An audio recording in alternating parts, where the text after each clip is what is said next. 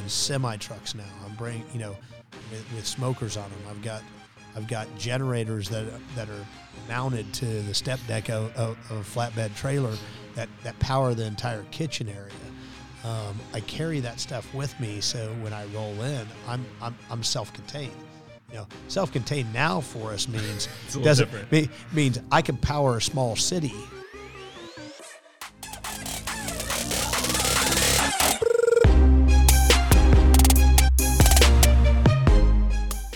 That was Stan Hayes, co-founder and CEO of Operation BBQ Relief, and this is Guild Stories. Hey, welcome back to Guild Stories. I'm smiling because we should have already been recording for the last 30 minutes. But Stan Hayes, founder, CEO, cool guy, owner. I don't know, what's your functional title? I call myself co-founder and CEO of Operation BBQ Relief. Love it. If you haven't heard of Operation BBQ Relief, you need to, and you need to Google that while you're driving, if I can say that, while you're listening to this, because I think it'll help orient you into the story. Stan and I go back to both of our previous lives, and we were like inch deep kind of acquaintances and trying to understand when we both worked somewhere else, and not the exact same timeline, but close. He launched a thing, and then I launched a thing, and then as the universe would have it, it spun back around to a connection through a dear friend, Marcy Johnson at National Beef, and we found ourselves on a call, and I was like, holy shit, this guy's built something so cool, and not just cool, way more important than cool, something really, really good, and I'm excited to let all you folks hear his story. So Stan, welcome to the show, man. Hey, I appreciate it, Justin. For those who don't know, as they Google and drive, Operation BBQ Relief, where was that born and why? Yeah. So, almost 12 years ago. 12 years ago this month was the Joplin tornado. It's hard to believe that it was almost 12 years ago, right? But yeah, the 22nd of this month? 08, right? In 2011. 2011. Yeah, okay. So May, I think it was May 22nd. Okay.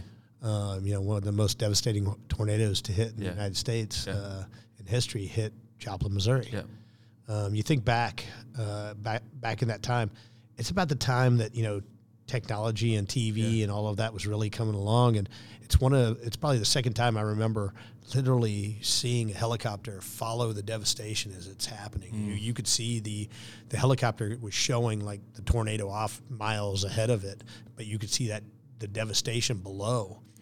And I just remember sitting there thinking that, how helpless it was, right? These people that are going through this. Obviously from that damage, there's going to be fatalities, and that's the horrible part. The other part, though, is those people that are going to come out trying to find what's left of their life on their lawn and everything. I wasn't thinking anything about barbecue. I wasn't thinking anything about that. I was thinking about humanity. I was thinking about, what those people were going through. And, I go to bed that night sort of, thinking those same things. Sunday night it hit, I think, right? Yeah, okay. Sunday night. Okay. Yeah, it was late Sunday afternoon it hit. Yeah. And so you're watching, I watched that into who knows how late at night on the Weather Channel. And next morning as I'm getting ready for work, I'm, running late. And my wife looks at me. She's like, you got to go. And I was like, yeah, I know I'm running a little late, maybe a little bit of a smart ass to her. And she said, no, you should get your competition barbecue buddies that you go out and compete against each other. Why don't you just get them together and go cook for the community? They're going to need it. And, it just hit me, and it's like, and I didn't say really anything to her except for I got to go. So I grab my stuff and I leave, and I make it about 2 miles down the road. And about that time, I'm like, you know what, I'm going to call my mentor, who was one of the other co-founders, my mentor in competition barbecue. And I was like, hey, Jeff, what do you think? Before I could finish the sentence, he's like, man, I've been trying to think of what we could do. This is perfect. So in about a 15-minute phone call, we hatched a plan to go to Joplin, to find a place to set up, find food to cook, get barbecuers to come out, get volunteers from the area that just either had a connection to barbecue or, was, or friends of ours. It was just like, all right, this is what we're going to do. We're rolling. We're going to put up a Facebook page. we're going to create a Facebook page, Operation BBQ Relief for Joplin. And it's still out there. It's got a couple thousand people that still follow, that still are on that page.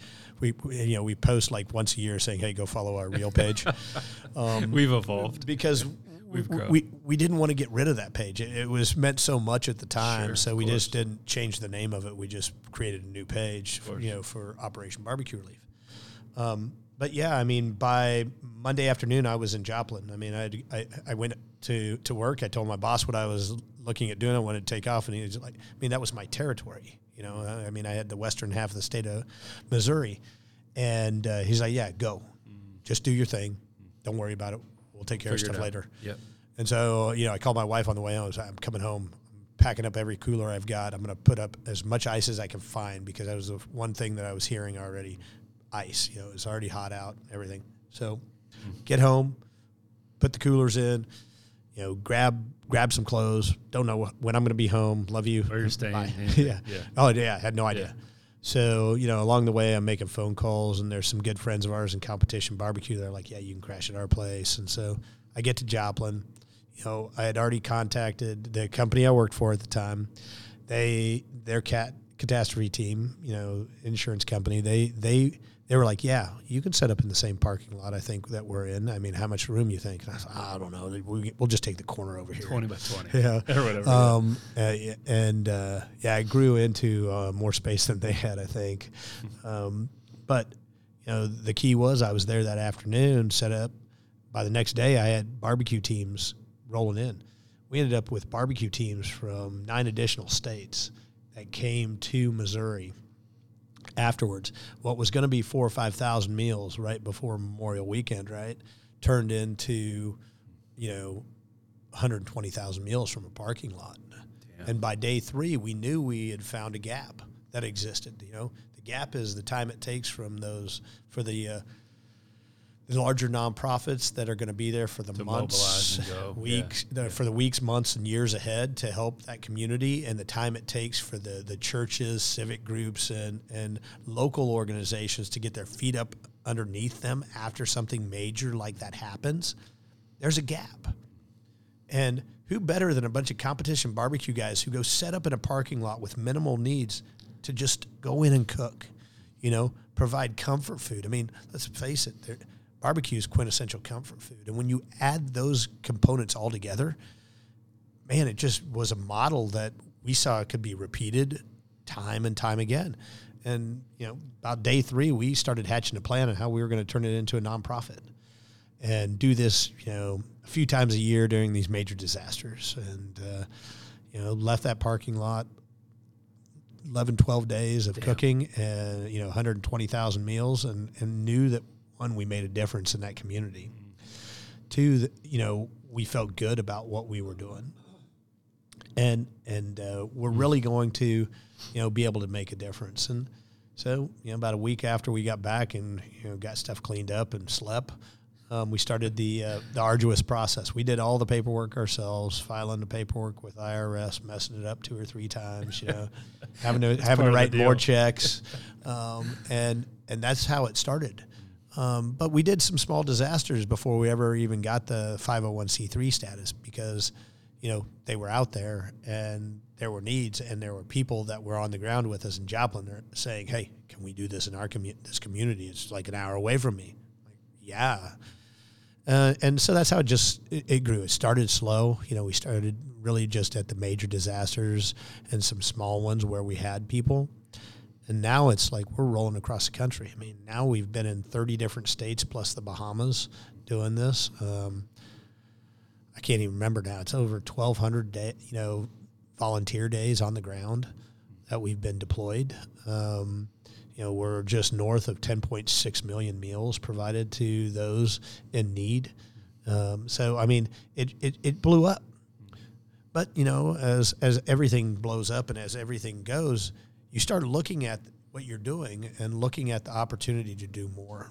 And so probably about 5 years ago, 6 years ago, we started looking for ways to activate our volunteers to keep them active so they didn't go somewhere else. You spend a lot of money and time bringing volunteers in disasters and teaching them and training them. Bringing them into the culture and the way. Yeah. Yeah. Sure. So we eventually got to a point where we're like, hey, if there's something in your community that you want to do to give back, get with us. We may not be able to fund the whole thing, but we might be able to give you some seed money to get it started. It's barbecue, so if you're willing to give your time and your smokers and stuff, we can help pay for the meat.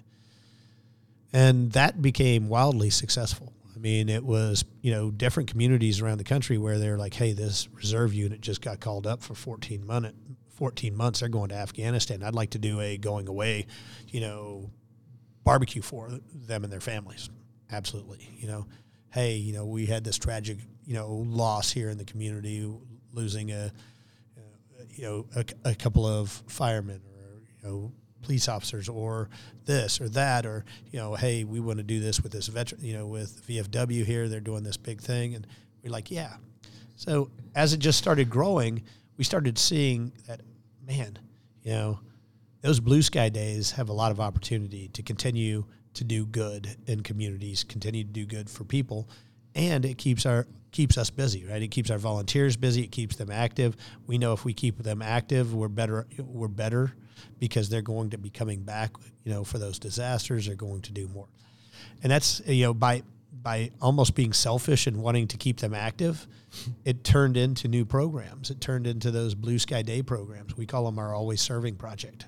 And we call it the Always Serving Project because the focus that we're focusing on in our first responders, our veterans, and our active military and their families, those are the people that, truly are always out there serving, right? You hear stories every day about, that off-duty fireman that jumps into the middle of something, or that off-duty police officer that responds to a call. And those heroes need to be celebrated. And, we run into them during deployments too. They're the ones, they're some of the first ones that are on site. They're writing out these things. So we just thought it was the right thing to do in building the organization. But, now we're coming up on our 12-year anniversary this year, or this month. Dang.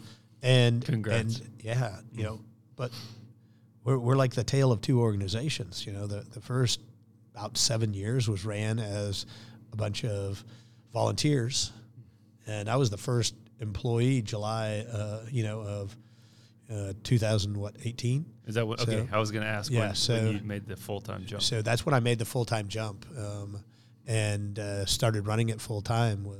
Was I think my official start date was then, and so now all of a sudden we go from no full-time employees to the first full-time employee. The second full-time employee starts in December that year. The third full-time employee starts in January of the next year, and now we're about ready to hit like 25 full-time employees and 7 part-time employees. That's insane. In 12 different states. That's insane. And it's I tell people we were virtual before virtual was a thing, right?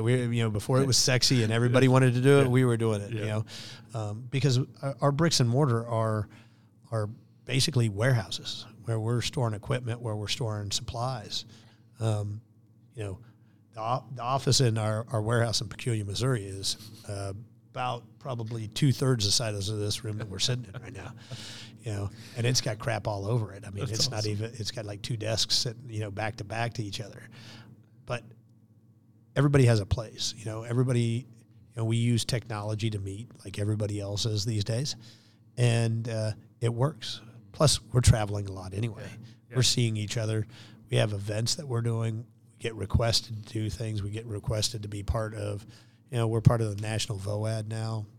We got big enough that we finally could, not only had the money to pay the dues, but we were doing enough to belong, right? Yeah. And now, I'm on a panel speaking to, about disaster response next week. The National VOAD conference is being held in St. Louis this year. And for those that are listening and going, he's using acronyms, I don't know what that means. The National VOAD is, it's volunteer organizations active in disaster. It was created after Hurricane Katrina to really get all of the nonprofits and other organizations like ours that respond, to get them sort of together on the same page. We should all have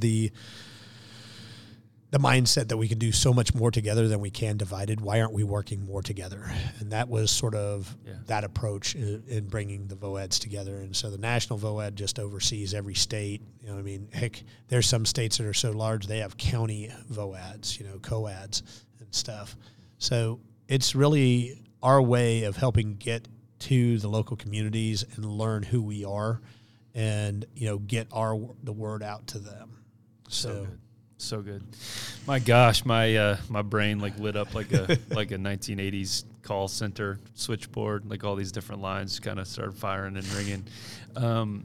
Well, I want to go back to the beginning, and only because a different version of the story, but share an experience in Joplin. Yeah. And I was working at the Chiefs at that point, and the Chiefs are an incredibly philanthropic minded and action organization.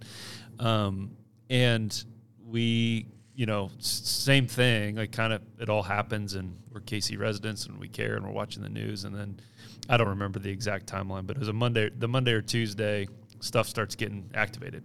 Yep.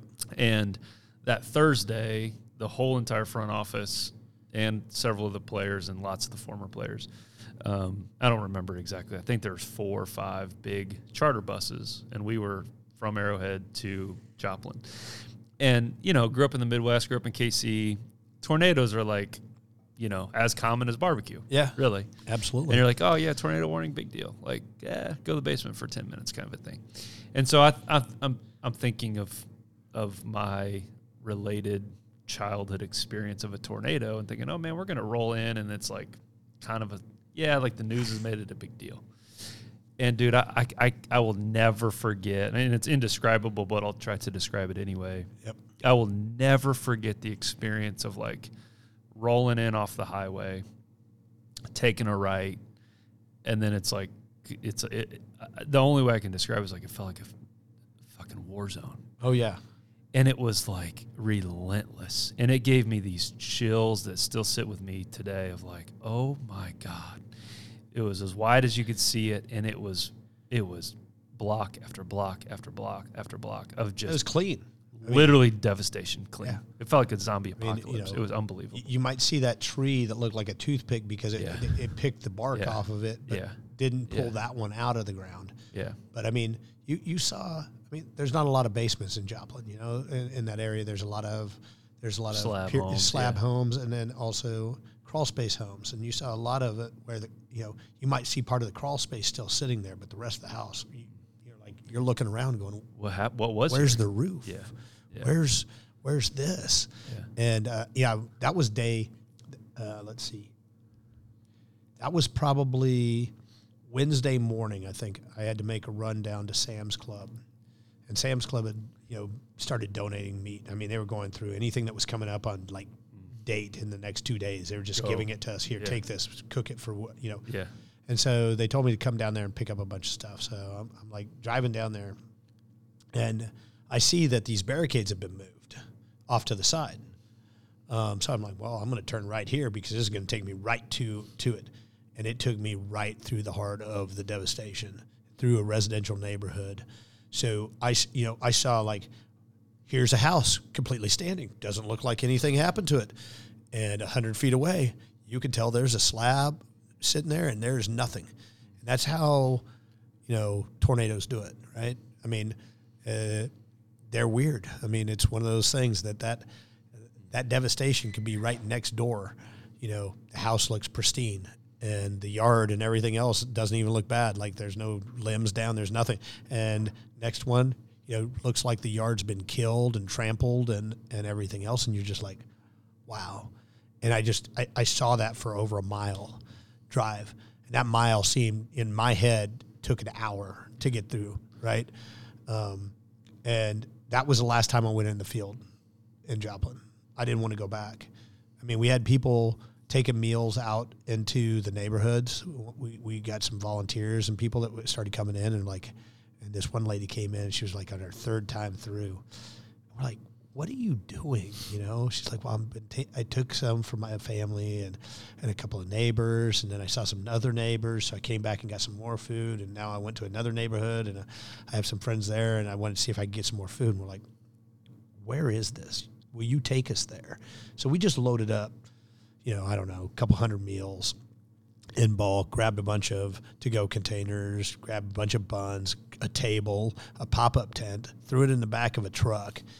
And we followed her, and she's like, yeah, we're going to go to this, here. And we're like, everywhere we went, there was no street signs. I mean, I wasn't super familiar with Joplin. I'd been through it once or twice.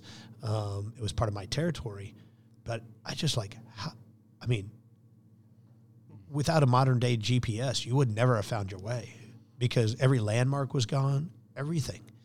And so, you drive through those neighborhoods, and like I said, it was like my first impression. These are people that are digging through things on their front lawn, looking for that photo, that wedding photo, or the something that grandma gave you, or they're looking for those memorable pieces that they cannot be replaced in their life, and you're lost. I mean, that's why I was like, I don't want to go back out there. I don't want to see more of it.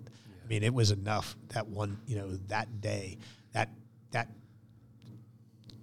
75, 80 second drive down that street, maybe 2 minute drive to go through, get a mile. It's haunting. I mean, it is. And so, that's, but I think that's what, I wouldn't say drew me in or drew others in, not that part of the devastation. It's the part of helping people, everybody wants to be there on like day one or day two when this happens. Volunteers are like popping up like, all over. Yeah. And part of it is the disaster side of it. It's the sexier part, right? You're out there, you're in the know, the energy's high. The energy's high. You see the difference that you're making when you hand a meal to somebody. You get to see that their expression, you get to see the tears, you get to see you get to experience the hugs. At the end, when you're, things are winding down and you're having to do the dirty work and stuff like that, no one wants to do that. That's the hardest time to find volunteers. But that's also just as important as the first week. So it's really there's a lot of dynamic that goes into it as well. And that's I think the part that intrigued all of us is, how do you build that volunteer? How do you build a database that is almost somewhere around 10,000 people that have said, hey, I'd come and help out. Now, out of that 10,000, you're probably talking about 700 that are really active. Some of them, if we're in their neighborhood or we're in their town or close by, that they come. But I probably have about 700 that'll jump on a plane. Or if I say, hey, Justin, I got a plane ticket for you, will you come for a week? Hell yeah, count me in. Otherwise, it's those local volunteers. Yeah. And that's where you get the biggest stories, are the local volunteers. The biggest stories in what sense? Oh, I mean, you go back to Joplin. I mean, one of our volunteers, after he got his family settled and everything, said, hey, I can't do anything about my house about right now. I mean, my family's settled. They're with with my parents. I got to do something. I had a barbecue guy show up, and he's like, hey, I want to help. I'm like, okay, great, jump in. And then we hear his story that, him and his wife and she's got to be about 17, 18 years old now, probably about 17 years old. She was probably about 5 years old. Dang. When the tornado came through, they were in the bathroom in the bathtub, and you could see blue sky, from the bathtub. Good night. And it haunted her she had nightmares for years as a little child because of that. How could you not? But he came, and he's like, I got to take care of the people in my community. And then 2 years almost to the day, which will be coming up on the 10-year anniversary of the Moore, Oklahoma tornado, he showed up in Moore to pay it forward to another community. That's so rich, man. I'm curious, what is it about the barbecue and specifically the competition barbecue committee, or not community, that is uniquely positioned to solve? I know you can't eradicate it. Like, it's not like it's not like a final solve. It's not an eternal solve, of course. But in that, like, I loved how you said the humanity of it and the devastation and desperation of it. A meal quite literally is a fundamental core need. Oh, yeah. And like, what is it about the background as like barbecue competition guy and related community who's now deeply embedded in the DNA of who you all are? And I'm thinking of efficiency, speed, volume. You threw out a minute ago like a couple hundred meals. Like that's some like little petty thing, like me going to Chick-fil-A for our kids, right? Like that's like nothing to you. I think the volume is hard to comprehend. When, it is. When you talk about 1 million meals served, it's like, to you, it's like, yeah. To us, I mean, it's like, wait, a couple hundred meals in the bed of a truck, like how? I'm curious about the mindset of a barbecue pit team. Yeah. How does that play out in your organization? So, I mean, since we've grown so far past that part, now it's like, I need everybody, right? Yeah. If you have a heart to give, you don't have to be a pit master. But at the beginning, it was everybody using their own competition smokers or a bigger smoker if they had it, right? Because they did some catering on the side, so they had a bigger rig. It's really about the fact that, we knew how to do it with very little. I mean, that's when you compete and you're in a parking lot, any given day, that parking lot's bare until you show up. And you're setting up basically a tent city with competition smokers and trailers around.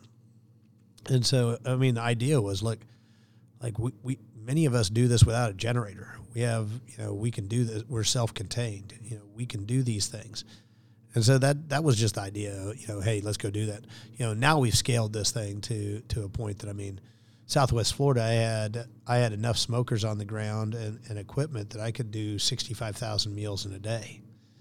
And, so when I say a couple hundred meals, I don't mean it to be sort of flippant. And, no, that's not how but I've done it where I'll say, we did 10 or 12,000 in a day. And people are like, huh? And I'm like, yeah, but you have to understand, I had smokers in the parking capacity lot for 65,000. I mean, I'm rolling in semi trucks now. I'm bringing, with smokers on them. I've got generators that are mounted to the step deck of a flatbed trailer that power the entire kitchen area.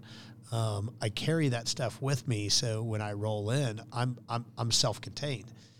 Self-contained now for us means means I can power a small city usually when I get going. I mean, the one just on that one generator powers all of our needs for the culinary area. It's insane. It's a 56. Describe the culinary area. What does that mean in your mind? Like in my mind, if you grew up like I did, you watched a lot of MASH when you were a little kid, and you think of, these big tents where they set up the kitchen and everything, but with really good food instead of the food that they had back then. So I think the tent that we had set up, and I'll use Southwest Florida because it's the last major disaster. Southwest Florida, we were sitting there with a tent that was, I think it was 40 by 100. So a 40-foot wide by 100-foot long. And we had, in one corner, we have along the back and the side, we have all the smokers set up. So they're backed in, so you're underneath the tent. You can reach in right there next to it. The opposite corner is we have something called a tilt skillet. Think of it like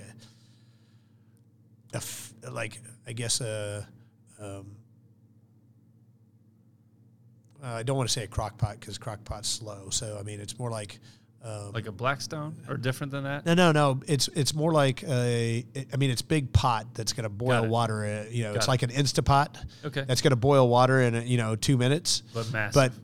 But holds, can hold up to 40 gallons of water. Oh my. Or, and so we can cook about 1,000 servings of corn or green beans in about an hour in the thing. We can from cold state to done in an hour. 180 degree, poured out, put it into Cambros or whatever to go. So you have these two production areas, and we separate them. We have volunteers that work on the meat, and we have volunteers that work on the sides, and then in between it is we use a lot of, we've gone as green as we can in a lot of ways. We use these Cambro is a manufacturer of that makes a lot of product in the kitchen. Well, they make these styrofoam boxes that hold about 150 servings in them. We use a heavy mill poly liner, goes in there, you put all the food in it, you take a zip tie, literally, you zip tie it, you push it down in there, and you put a top on. And it can hold it hot in there. If you put it in at 180 degrees, 8 hours later, it's probably at 160. Gosh, dang. So it's super efficient. You wash it, reuse it every day. And now I'm not using aluminum pans. I'm not using, other things. I'm using something that will last for 2 to 3 years before I'll, have to use it for something else. It's not going to be, the lid won't fit tight enough. Yeah. It'll lose it, So it's, now all of a sudden we're not filling up our dumpster with a bunch of, or other people's dumpsters with a bunch of aluminum pans and other things like that. It's a little bit more sustainable. We're not as green as we would like to be, but we're moving that direction. I mean, my consumption of aluminum product has gone down probably 75 to 80%. Dang. From where we were before we had these.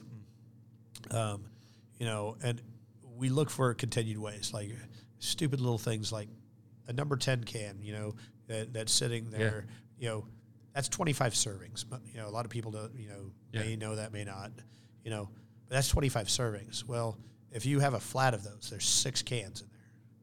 So think about that. If I'm doing 25,000 meals in a day, how many of those cans I got to open, and then where are they going? Yeah. So we actually have a can crusher that takes them and crushes them to about, that's awesome. 1/6 the size. So I can put 24 of those cans, once crushed, back in that same flat. That's awesome. Now I don't have to have them come and pick up the dumpster as much. It's just little things like that as you start the reps went on. Yeah. You become more efficient. You figure out ways to do things faster. You figure out ways to do things better. You figure out, and at the end of the day, you're keeping your food quality. To us, that's still super important. You're giving somebody a hot meal that may not have had a hot meal in days. You want them to be like, oh my God, this isn't just sustenance. It's not a peanut butter and jelly sandwich. It's not a ham sandwich. It's not a granola bar. Yeah. It is. This is a hot, good meal. Yeah. Good meal, and it really then goes to the psychology of it, right? Because as you're smelling that, your sense of smell is so much stronger than everything else. Now all of a sudden it takes you back to that last barbecue you had at your home, or the last block party you had with your neighbors, or something like that. That's what those smells do, right? And as you start, people can now start seeing that happening again, which now all of a sudden they're getting over some of the shock that they have, and they're starting to think about some the solid future. Ground. Yeah. And that's where you have to get them to, right? You have to get them to thinking forward. You got to think of the good times that they're going to have again with those neighbors in the backyard with the family. Barbecue is also one other thing that people know, but they don't think about as much. It's probably the most celebrated food out there. For sure. I mean, not too many of them celebrate life, celebrate weddings, celebrate births, celebrate, all of that, the circle of life, so to speak, the way barbecue does, and in that, I think it just becomes that comfort food that people relate to almost every situation.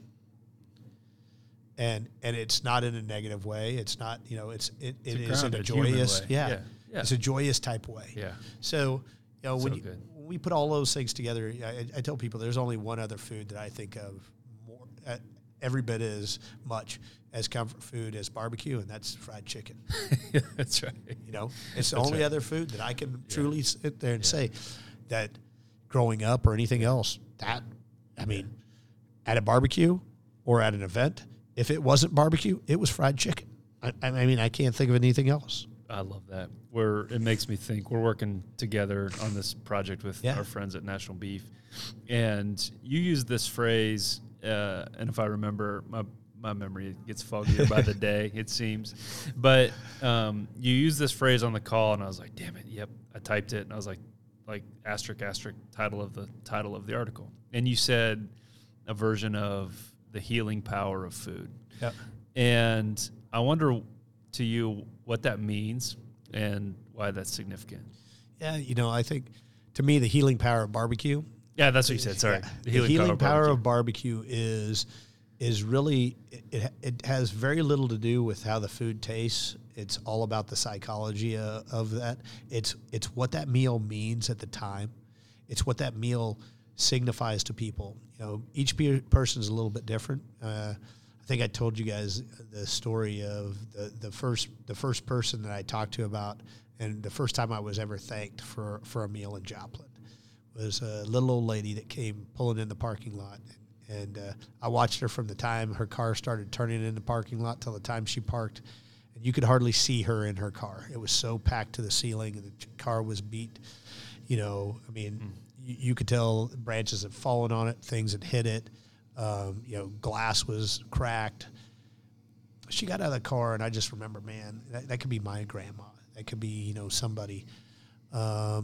So as she was wandering around, and even though you could see where people were standing in line and everything, I thought, well, I'm going to go check out, see. So I stopped and see what she needed. She was like, I just heard there was meals here, and I haven't had a meal, and I was told to come over here. And I was like, absolutely. So I walk her over to the line and say, enjoy or whatever. Not really thinking much of it. At this point in time, I'm thinking, yeah, get them in. This is a pulled pork sandwich. It's simple. And, probably about 10 minutes later, I see her standing over in the same area again, but now she's crying, holding a to-go container, and she's crying. And now I'm like freaked out. Oh my God, what happened? And I walk over there, and I'm like, are you all right? She's like, I just need to know who to thank. And it was like getting punched in the face because I was like, what do you mean? It's just a pulled pork sandwich. She's like, no, it's much more than a pulled pork sandwich. She's like, it shows that we're loved in this community, that we are not forgotten. You guys thought enough to come here for us. And I just want to thank somebody for that. And I mean, at that minute in time, I was like, man, I am just so wrong. What that means, that's not a pulled pork sandwich. That was the first time I really understood that, what we cook, it doesn't matter if it's pulled pork sandwich, brisket sandwich, chicken sandwich, whatever it is. It's not about the sandwich. It's about the fact that we showed up, that we came there, that we're doing something for that community. And yes, it just happens to be really good food on top of that. Man, it's beautiful. I feel it, and I'm grateful you share the story. So good, man. I have this train I want to go down the tracks with you on, and I know you'll be humble, but I'd like for you to not be, if you don't mind. There's like photo evidence of your team in the wake of the Southwest Florida hurricane, of which, I've got my in-laws live in Naples. They were concerned. Naples didn't get hit as hard as Fort Myers and Sanibel and all that. But there's video and visual evidence of your team like standing in the epicenter with, and I might get the details wrong. I hope you'll correct me. Sure. With the governor's team, with the like Red Cross group, like the people that make the big decisions. Y'all are like at the table. There's no table. You're standing in the wake of a devastating event. And my like weird brain connects to like, post pandemic, everybody was like looking to Chick-fil-A to understand like, hey, how do you like make the drive-through lines more efficient, better? Yeah. Right. Like you guys, for sure, you served a bunch of pulled pork sandwiches and pulled brisket and brisket sandwiches. Thanks to our friends at National Beef. But I'm wondering like what it is about the way you guys operate and view the world and view emergency relief. And we're going to shift quickly into the non-emergency relief. Yeah. But like, that picture in my mind of Governor DeSantis and your team and you standing making the damn decisions. Yeah. Why? So when Governor DeSantis and his team came in, it was because they heard of what we were doing. I mean, they came in a day that we were putting out over 30,000 meals out of that kitchen, and we were standing in that parking lot, and I'm telling him what we're doing. And, he's not understanding it. He's having a hard time comprehending 30,000 meals in a parking lot of a a furniture store that we're set up in. And so I'm walking him through the area, showing him where all of this is being done and how it's being done, and the generosity of the companies such as, National Beef and, Prairie Fresh Foods and all of these companies that are sending meat down there because they want to make sure that the people in those communities are taken care of. They want to support us and the good that we're doing.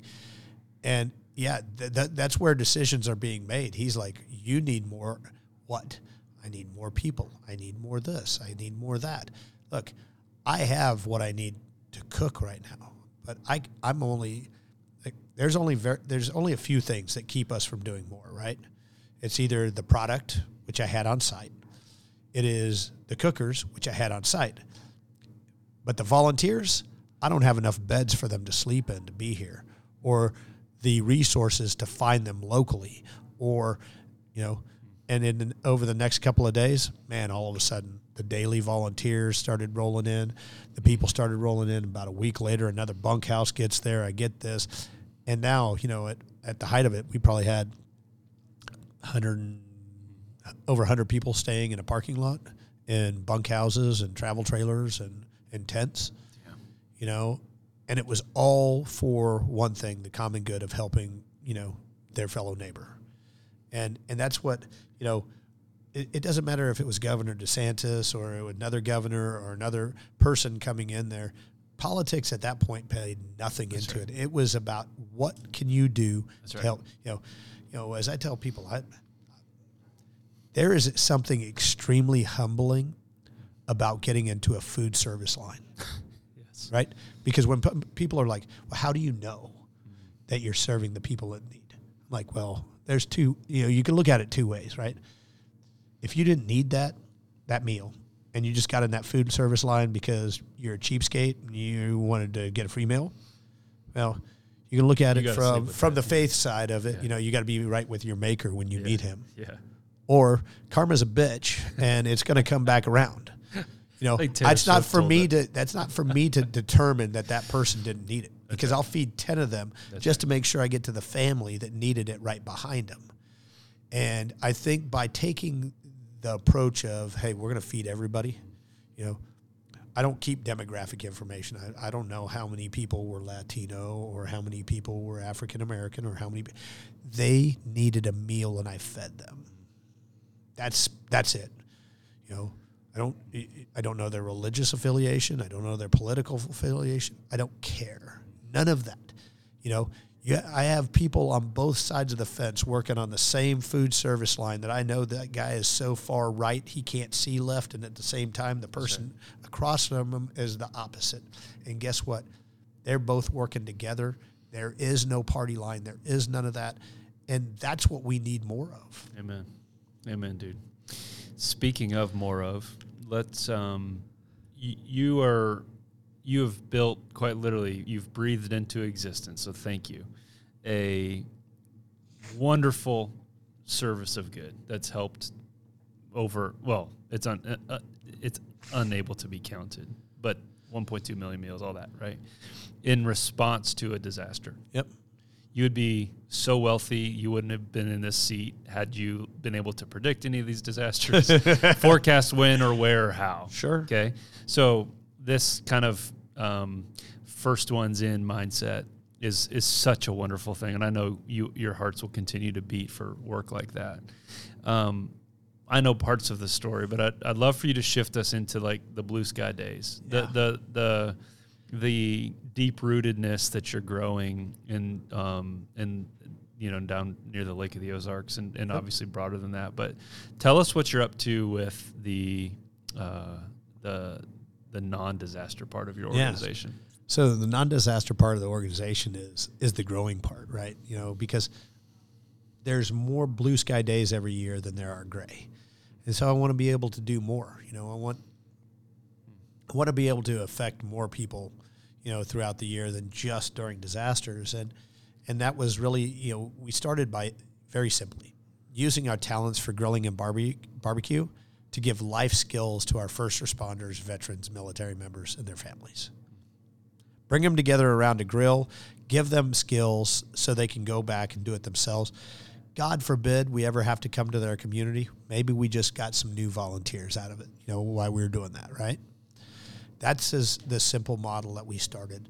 We started going around the country. We started doing these 2-day barbecue classes and stuff like that, and then the pandemic hit.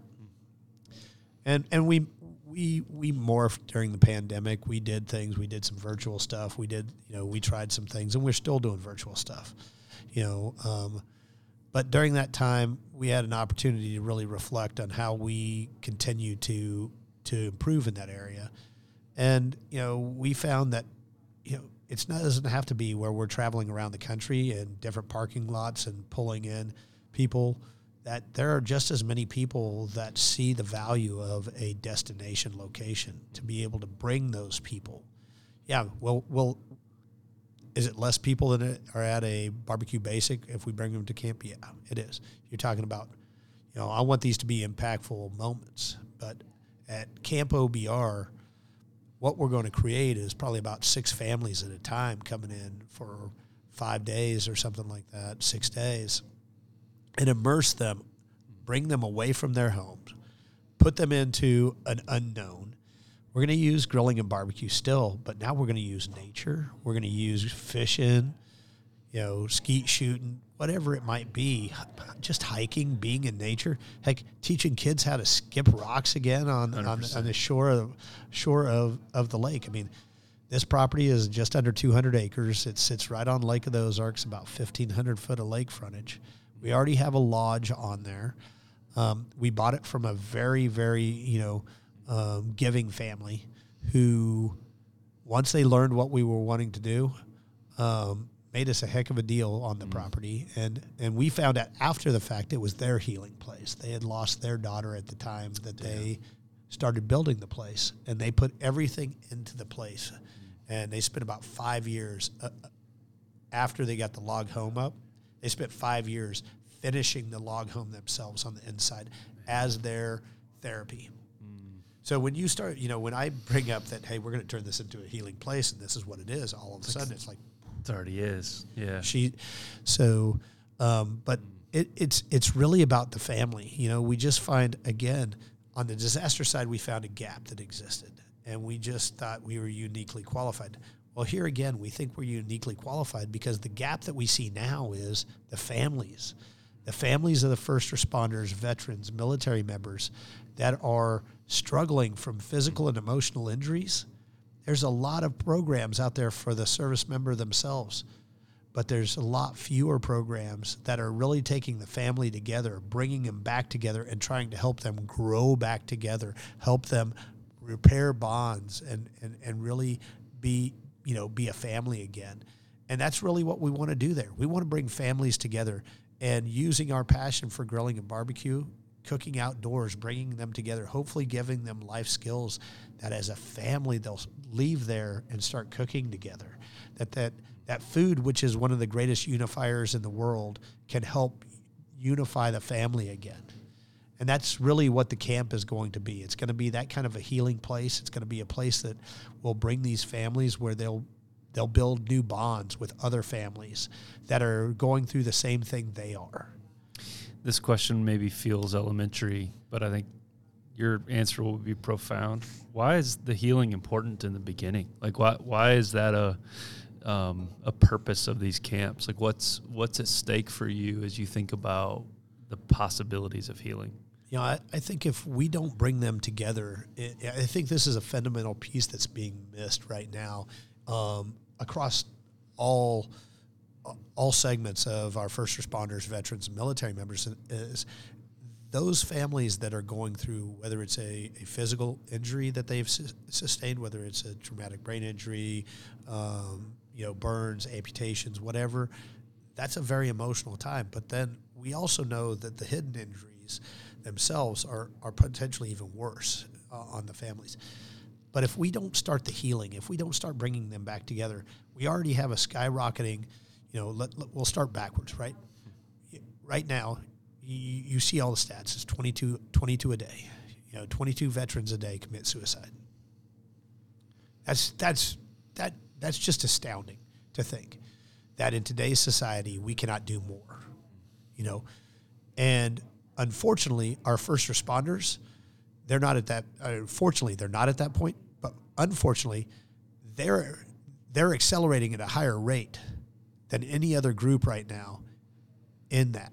And we have to do something to stop it. And look, we're just one camp. We're just one, but you've got to start somewhere. And if we can start a movement where we start working backwards, right? If we start saving families to where they don't go through divorce, they don't, the codependency part, if we can keep them from becoming, getting into alcohol or drugs to numb the feeling, if we can keep them from those pieces, and then we can keep them, hopefully we do those things, it keeps them from getting to the depression state that there's no one there for them. There's not a reason to live, and I figure, if you did 30 camps a year and you had six families in each of those, and you could keep one family out of each camp from ever going down the road of divorce. Wow, just think of the power of that over the years. And, if out of all of those camps, you kept one person, out of that year that got to that desperation point from committing suicide, that would be huge. I can't fathom the day, because I know it's going to happen, because we're building this camp, when somebody tells me that somebody, committed suicide that went through a camp. Unfortunately, I've already thought that it's going to happen. God, would I love to be able to say it didn't happen, right? I can't stop all of it. I can't do it. But I think more people have to step up and do their part. There's more opportunities for this. And we're seeing a huge response already from some of the other nonprofits that we're working with that have programs that want to use. We're planning on using them as referral sources, right? The service members, and you hear their stories about their families. So let's work together. Sure. Let's bring them together. Our first camp is scheduled for, I think it's the second or third week of July. So this summer? Yes, this summer. Come on, man. So we have those tiny cabins. We won't have everything in there. We'll have our bunkhouse trailer down there if needed. We'll have our bath trailer down there that we use in disasters so they can have a place. But we have these little glamping cabins that'll be there. And it's a men's camp. And it's a Gold Star men's camp. So it is father, son, brother, husband. So you think about that. Those four. So you have, the majority of the time, the men are the ones that, especially on the veteran side, that are killed. But you have started seeing more and more women. So their husbands or their children, their sons or their brothers or their fathers are invited. So we're going to have a dozen, 15, something like that come in for this. And not only do they want to come there to do a service project for us, so half the day they're going to be working on a service project for the camp. The other half of the day we're going to use, the nature. We're going to use grilling and barbecue. So each day they'll get a different little program piece that they're going to go through, and so they'll be learning a new skill while helping us out. And so it's a best of both worlds. And going through this, that organization's called Tuesday's Children. I didn't know much about them until we started talking. And they're a great one that you've never heard of. You should go learn more about, because they started after 9/11. And it was for the children of those that were affected from 9/11. Yeah. So as they've grown, they've gotten into this side, and they've really working with those families that have lost that loved one. Well, now they started publicizing this first men's camp. And all the women are going, hey, wait a minute, what about me? Time out, bro. Wait a minute. Look, I need that skill.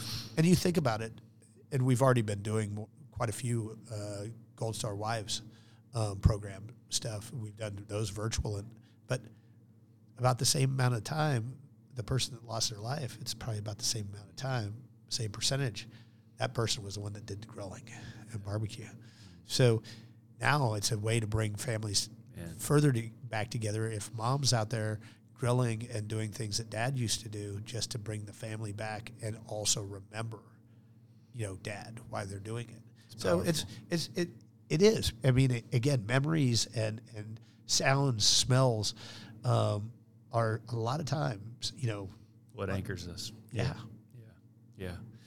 Man, my gratitude is present, and I'm grateful, man. Like it's just a humbling thing to see what you've you and of course your team, your volunteers, and everybody involved. But the bravery it took your wife 12 years ago to be like, hey, you should go. Oh yeah. You're late. She doesn't like the fact that I remind her of that when I just got off the road, being on the road for 14 days. Yeah, she probably doesn't love that part. And I was like, hey, it's your fault. Yeah. I mean, you're the one that started this thing. That doesn't go well. No, it doesn't. It doesn't even well. It doesn't even work anymore. She's like, my last question before we hit you with the final five is in our little pocket of the podcast internet, right? There's a big broad ocean out there, and we have this little pond. How can we help? How can we support? What can our little community, what can they do to help? I tell people there's always three ways that people can help. The first one is volunteer. Go to our website, go to obr.org, hit that red volunteer button at the top, and start the process, right, to becoming a verified volunteer. If you don't have the time to do that and everything, you can do the easy one. Go hit the donate button. Yeah, both of those are important. They're both important. Donate button. There's nothing, too small, and there's nothing too big that you can give. I mean, we need both. All. And then the third is always. I tell people is if you can't do either of those, share the podcast. Put it on your social media. Tell the people about what you just listened to. Why you think it's important. And I'll throw in a fourth one. If there's a company out there that's listening to this, or you work for a company that likes, being aligned with organizations doing good, send it over to your company saying, why aren't we working with them? We do a lot of corporate volunteer opportunities. We do a lot with, obviously product that's needed out there. There's a lot of things that we can do, and we align, I think, well with a lot of companies. So those are the ways people that are listening can help. I love that. It ties back in full circle here. Our friends at National Beef, who we share lots of connections and friendship and community with, it's their story to tell, so I won't tell it. But the instant generosity and the instant this is not their words, they're mine. The instant hell yeah, we're going to support that. Yep. And we're going to send, because you've paved the way, because your team has been the brave ones to go first, there's a lot of good literally following your footsteps. And I hope you know that. Hope you feel that. I hope you celebrate that and feel absolutely in the moments that are really freaking hard, because I know you have them. Oh yeah. I hope that you see the impact that you're having. It's really cool. All right, man. The final five. Yep. First thing that comes to mind, because I know you're in the moment guy, which I love. Last book or a powerful book you would recommend? Boy. Or podcast or resource. Gosh, what's the name of it? It's it's a CEO leadership book. And I can't think of the title. You need the right one, bro. Yeah. Well, this one is basically about how being the CEO is the loneliest position at a company. That'll preach at times, yeah. Because you don't have a peer to go to. And so it walks you through, as a CEO, how to breach that. How do you breach the gap? And so, this year, because of that book, I actually have gone out and I've joined I joined a CEO leadership nonprofit group of other nonprofit CEO leaders, executive directors. So it's important, as I see the organization growing, that I'm not a big book reader, so for me to pick up a book like that and spend the time, it was important. That's good. Obviously not important enough for me to remember the title. No, but the concept is, I'm glad you shared it, because it can be a lonely endeavor, and to have community. And I went on a similar path and joined a roundtable about 18 months ago, and I'm like, oh, you too? Yeah, exactly. And more than that, it was like, oh gosh, these people are freaking so smart, and I had lots to learn, clearly. Absolutely. Favorite T-shirt? What's your comfy T-shirt? My go-to comfy T-shirt is going to actually be remade by us. Love it. I had a pig T-shirt made It's probably been about six years ago, and it's softest shirt, back then. But it's a pig T-shirt that has all the cuts, Sweet. on it. But instead of it saying ribs and stuff like that, it says it's more of a definition of what a nonprofit is. It's giving. It is, 501c3. All of these different things of what a nonprofit is on a shirt. Volunteer. All those buzzwords that you think of. Whatever. Yeah. And so you see it on this T-shirt, and most people never read it. But when a person reads it, you should see the difference it may. Cool. My God, that's so cool! I just got it. That's awesome. And so that's my favorite T-shirt. That's a good one. That's a good one. That's a beautiful story to tell too. That's so good. Favorite place on earth? Man, there's been a couple of them. It depends on what time of the year it is, right? It used to be that basically the Jackson Hole, Wyoming area, right outside the Tetons, right outside of there. It's one of my favorite places on earth, right? Snake River, sitting there on fishing or whatever. But because now I'm a little bit of, as I get older, I'm less susceptible to stand up there when it's snowing. I would say on the other end of it is there's a stretch of beach between Clearwater and St. Pete called Indian Rocks Beach, and it's one of my favorite places to just go. And it's put your ass in the sand. Yeah, exactly. I love it.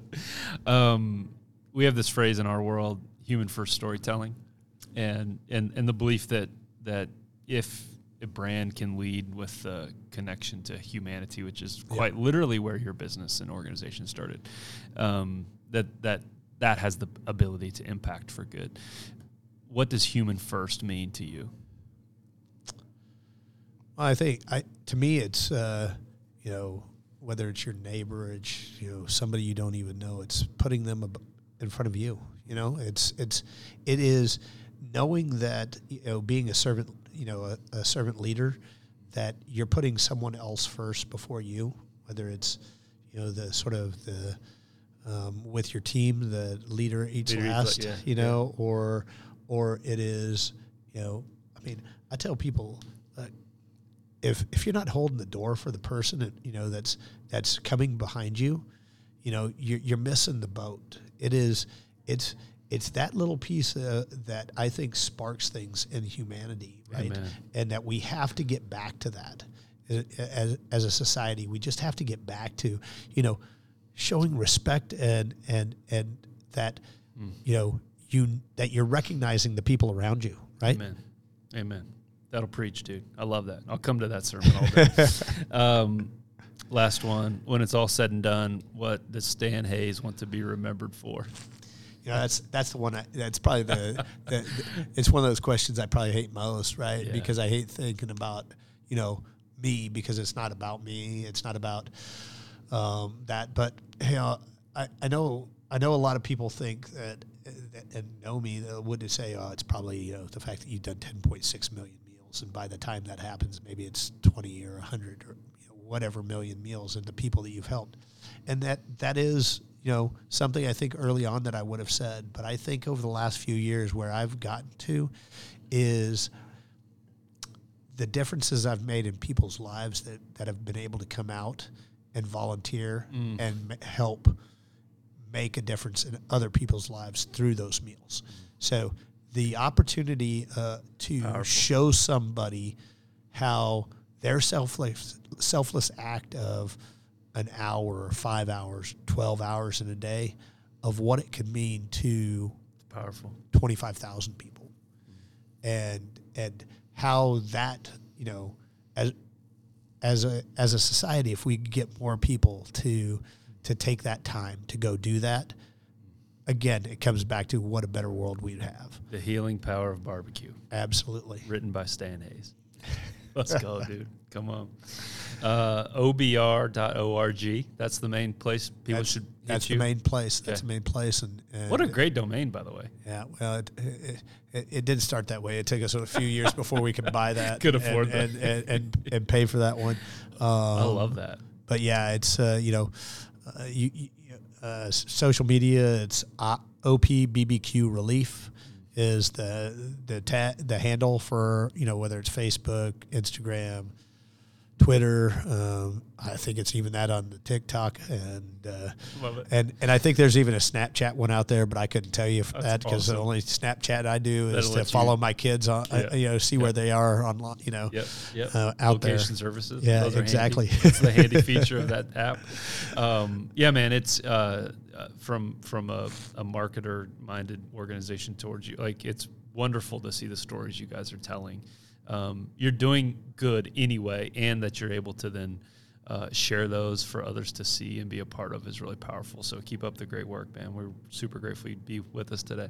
Hey, man, it's great to reconnect. It's been a long time since we've seen each other, and I really appreciate the opportunity. Amen, dude. Thanks, Stan. We appreciate you, dude.